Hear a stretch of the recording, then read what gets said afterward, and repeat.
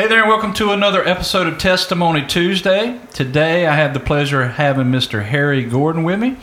Mr. Harry, how are you doing today? Doing real good, Brad. Thank you. Good. So, just a few little things about Mr. Harry. He's been at Lebanon probably 4.5 years, he and his wife, Miss Vicky. And we've got him in here today. We are blessed to have him in ministry doing some prison work for us. So that's what we want to talk about today. Jesus did talk about that in the Gospels, and Mr. Harry does that and does it well. So I'm glad to have him with us today. So Mr. Harry, why don't you kind of fill us in about the prison ministry and what all that entails and what you do? Well, first of all, I want to thank the Lord for giving me the opportunity to be able to go down into prisons. A lot of people think prison ministry is, really bad people. And be honest with you, when I go down there, I see people. Right. I see a soul. They made a bad decision. They made some very bad decisions, and they're paying for it. Right. Jail is no piece of cake. Yeah. And they're having to pay the price for what they did wrong. But we've all done wrong. Oh, yeah. The Bible says we've all fallen short. That's right. And if it wasn't for the grace of God, I've told them down there before, I could be sitting right there in the orange jumpsuit right beside them. Yeah, we joke here that, it's the Effingham Hilton because we're right down from the jail. That's right. It's not a Hilton. No, it's not. Now, I will say that for you that are listening, I have heard that this jail down there at Effingham is pretty much the Hilton compared to some of the others that we do have in South Carolina. Right. And I tell them, I said, y'all might not think y'all really have it really bad down here, but you might think that if you got out and you went to another neighboring county, right, I believe you'd change your story real quick. Yep. And some of them have told me that, right, that, hey, man, you don't know how good you got it, and you need to shut up. Yeah. And I've heard them tell the other inmates that, hey, man, you don't know, so hush. Yeah. Well, you're kind of, in my mind, in a lot of ways, when I think missionary, I think going to a place where nobody else wants to go. It's not comfortable. And in my mind, in a lot of ways, you're that way to me. We don't have everybody knocking our door down saying, hey, I want to be involved in prison ministry. Maybe you have, and I just didn't know that. I don't think so. No. I've asked several people, would you like to come down there and experience it with me one time? And they said, no, I think I'll just pass. Right. Hearing that big door slam behind you, it'll rattle your cage the first time you go down there, for sure. But there's a lot of people there. That's a ministry. It is. It's not just jail, it's a ministry. It's people that need to hear and realize that, we do make mistakes. And in God's eyes, there's no big or little. It's all sin. And that he's a God of redemption and forgiveness, and then they can get it if they want it. I have had some of them look at me, and you can see it written all over their demeanor. Mm-hmm.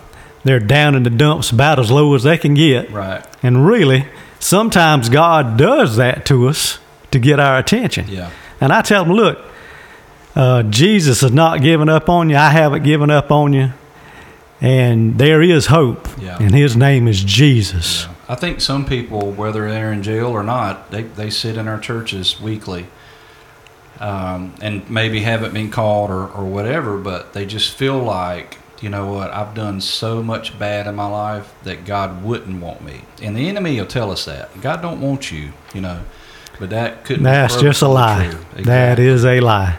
So we're blessed to have you to go and do that, and you and I have talked off air about how things have changed, but just kind of give us an idea of what it's like when you're there. Okay, when I started about 4 years ago now, things were really going good. I went in there expecting, man, it's going to be kind of bad, and I don't know whether I really want to do this. I've got a desire to do it, but I don't know if I can do it. And I walked in there and to try to be a blessing, and as you know, you go to try to be a blessing, you'll be blessed. Right. Yeah. And I come to soon find out that there were people getting saved down there left and right. And in fact, I think about a year and a half ago, they had a local TV station down there, and they had baptized over 1,000 in 6 years. Wow. And see, a lot of people would write that off and say, well, that's just a jailhouse confession or whatever. But no, I mean, the Bible says that all we have to do is call upon the name of the Lord. And if we mean it, no matter where we're at, what we've done. That's right. That's right. So, it's not for us to judge. Right. And I do my best, even though I want to sometimes, I do my best not to judge them. Right. I have seen some repeat offenders, but that's like anybody else on the street. Yeah.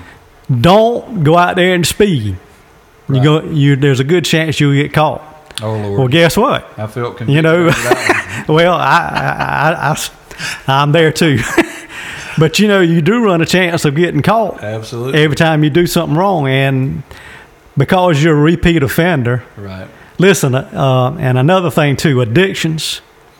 A lot of people are down there right now due to the opioid crisis. Oh, absolutely. It's a crisis. And it is a crisis. And they're good people, come from good families. And people have come up to me and asked me to please, if you can, talk to my child. Well, guess what?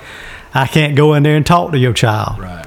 It's not allowed. I can't go in there and specifically ask for a person. You might think you can, but you can't. There are rules and regulations, but we are able to go in and share the gospel. Now, and could they request to speak to someone, or that doesn't really follow the rules? They can ask for the chaplain to come down there and talk to them. Yeah. And he can, but us as ministry people, I got you. We're not allowed to. Okay. Yeah. So, it's just unfortunate that there are some good people, so to speak, that are incarcerated, that need to hear the gospel, that need to hear that you can be forgiven, and there is hope. There is hope after you get out of jail. Right. I've seen so many of them just broken. Yeah. And I've seen how the Holy Spirit has got in their lives, and then they turn it around, and instead of me going down there and sharing the gospel, guess what? They're doing it. Right. And that's what we're there for. That's we want to see them out there saying, hey man, this is what Jesus can do for you. Read the Bible. Right. Read the Bible. Yeah. Don't just look at it and play with it. And I tell them, you can play God all you want to down here. You can play us like a fiddle. It's not going to do you any good. Right. Because they'll see right through you. And there's no early releases because you're a Christian. Right. There's no early, anything out down there. You're going to serve your time until they say it's time for you to go home. Yeah, I was going to say that I think some people come into Christianity and the thought of it, because they're in a bad spot and they're thinking, well, if I give my life over to Christ, then all this stuff will go away. Oh, no. Now, He washes it clean as far as the sin is concerned, but we still have to pay, there's consequences to our decisions. And God will work things out through that. And listen, use that in a testimony to touch other people to, hey, don't do what I did. Don't go where I went. Yeah. Change your ways. So if they can get it and start to teach that to others, then that's when it's working. I've seen them, they'll go in there and release the door locks for the ones that are coming out, and some of them are slow coming out. Yeah.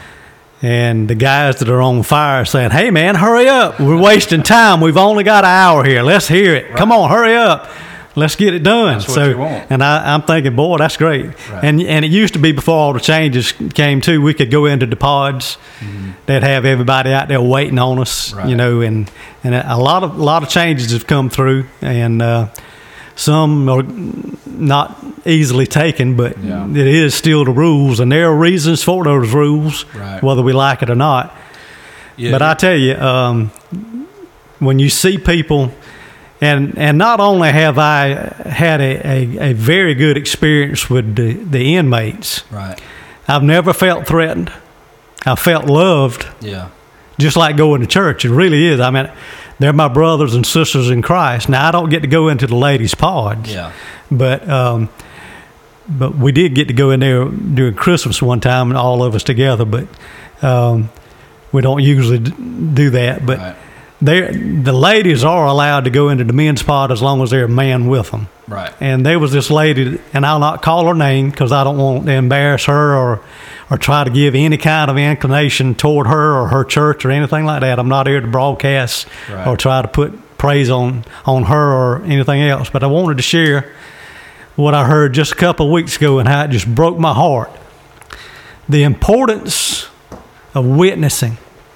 You never know when the Holy Spirit speaks to you. You need to speak to that person. Right. It may be just the last time they have a chance. And if you keep your mouth shut, you could be the last person that they could ever hear about the gospel. Yeah. So she was riding down this street in a neighboring town, and she saw this van pull over. And a lady got out the van, and it was very evident what had just happened. She was a prostitute, and she was living on the streets. And the van took off, and the Holy Spirit said to this lady, she said, you need to witness to this lady. Mm-hmm. So she pulled over, and she said, honey, do you need a ride somewhere? She said, oh, yes, if you would please just carry me right down the street to this convenience store. And that would be a great help to me. She said, I'd be happy to. And it just so happened that her car, she's a businesswoman. Right.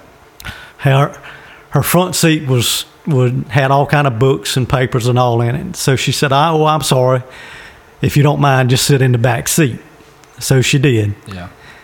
And as she was riding to this convenience store, she said, honey, she said, I want to tell you something. She said, I know exactly how you're living. I know exactly what you're doing. I know how it is because I lived on the streets myself. Mm. What just happened, it's no secret. Right. But I want to tell you, I met a man. And she said, you met a man? She said, his name's Jesus. And he changed my life all for the good. Right. She said, I met another man that I married, and he's very good to me. Even as good as Jesus. Not near as good as Jesus. Right. And he's been very good to her. And she said, I've been abused by men all my entire life. Yeah. Up until that encounter with Jesus Christ. And she said, I want to give you some hope today, honey. She kept saying honey. Mm-hmm. Now, you can win people, but honey, yeah, you can. Right. You can beat them up. Yeah. And I don't believe Christians ought to beat sinners up. I really don't. You'll push them further away. You can't make people feel worse than what they are. No, I mean, they feel bad enough as it is. I agree. So she continued on. She said, I want to let you know that he can change your life. And if there's anything I can do, I'll do it. So they got to the convenience store, and she said, honey, have you had anything to eat lately? And she said, no, ma'am, I haven't. She said, well, come on, I'm gonna buy you lunch. And see, there's a story in that to meet someone's physical needs, and then they'll listen to you spiritually. Yeah. So they ate dinner, and she said the whole time they were eating, they talked about the weather. They talked about good things. Yeah. She didn't try to beat the lady up. Right. She had already shared to her in private, what she needed to. Right. So when lunch was over, she handed her card. She said, here's my card. She said, if you ever need me day or night, give me a call. When a man tells you day or night, you think, man, I wouldn't call them at 2 o'clock in the morning. Right. I know this lady. Yeah. I really believe she would come out for anybody at 2 o'clock in the morning. Would she feel safe? Yeah. I think she would feel safe if the Holy Spirit's guiding her. Right. I do. Yeah. But she said she gave her that card. 3 years went by. She never heard a word from her, never saw her on the road again or anything. And her particular work does things for the homeless in this city. And every Tuesday, I think is what she said, they have bag lunches, and they pass them out to the homeless people, and people are just down and out, hungry. And anybody that needs it, they can come by. And while they're doing that, they have a devotion, and they usually share the plan of salvation. Right. Well, it just so happened 3 years later, this lady shows up at her church, or at this place of business, and she ate. And when she was given the devotion, she went through the plan of salvation. This lady came forward and accepted Jesus Christ 3 years later. But the real kicker is, 2 weeks later, this same lady was found murdered. And she thought to herself, she said, if I hadn't witnessed to her, now I don't know, Right. but she could have been in hell today. Absolutely. So the importance of witnessing, oh yeah, it's real. Right. And we as Christians, we'll talk about everything except Jesus a lot of times. He's the one thing that matters. And the one thing about the prison ministry too, it used to be that we could go to different pods and there was a lot getting to come out. Now they've changed the rules and not so many get to come out. So a lot of the times, it's my first time seeing them. Right. Unless they stay there for a long time. You have to understand the prison ministers, they move people a lot. Yeah. For different reasons, but I won't get into all that. But it's hard to gain somebody's trust the first time. Oh, yeah. It really is. Right, especially. So you have to, where we were having so many salvations before, because we had a bond with them. Mm-hmm. Now it's not so much now. Right. We're really having to rely on the Holy Spirit to work. Where before it was the friendships and we got to talk to them and all. But right. And I'm hoping things are going to change for the better. I am not in the prison system. I don't make the rules and the regulations, and I'm hoping things will change. And I'm not here to, if you're listening and you are in control of that. But it was so much better before. Yeah. But anyway, my biggest thing is, no matter who you come in contact with, I saw where a homeless man, a preacher dressed up like a homeless man, came to his church, sat out front. I don't know if you've seen that on. Oh, that's powerful. And how it blessed his heart that his people really looked after the homeless people. Right. Yeah. And if we don't have a heart of Jesus, we might stay home. You can talk down to somebody, and I'm telling you, man, they'll walk away and they'll think of you the rest of your life in that same tone. Yeah. How you talk to them, how you demean them and made them feel bad. Yeah. But if you give them the hope, man, there's nothing stronger than hope and love. Right. And love. I think people, they may not ever remember what we say, but they'll remember how we made them feel. Yeah. And they'll know that it's real when they feel it from us. We can tell them all day long that Jesus loves them, but if they don't feel that from you, it's just words, falling on deaf ears. But I see the passion in you. I mean, you're choked up now talking about it. I can see the excitement in your face when you come to us and tell us, hey, another one got saved down at the jail, So that's exciting to us, and we appreciate all you do for the community, for those people, for our people, and for Lebanon. So just to wrap it up, that's a powerful story, people. This lady did what the Holy Spirit just asked her to do. God put her in the right place at the right time, and she had the choice to say yes or no. Amen. And she said, yes, Lord. And she witnessed to this lady, and 3 years later, she gives her life and her heart to Christ. So I want to tell you this. Don't stop praying for people. Don't stop. Don't give up on them. Don't give up. Don't stop being a witness. Don't grow weary in well-doing, because God's got a plan, and He's got a perfect time, and He will work it all out.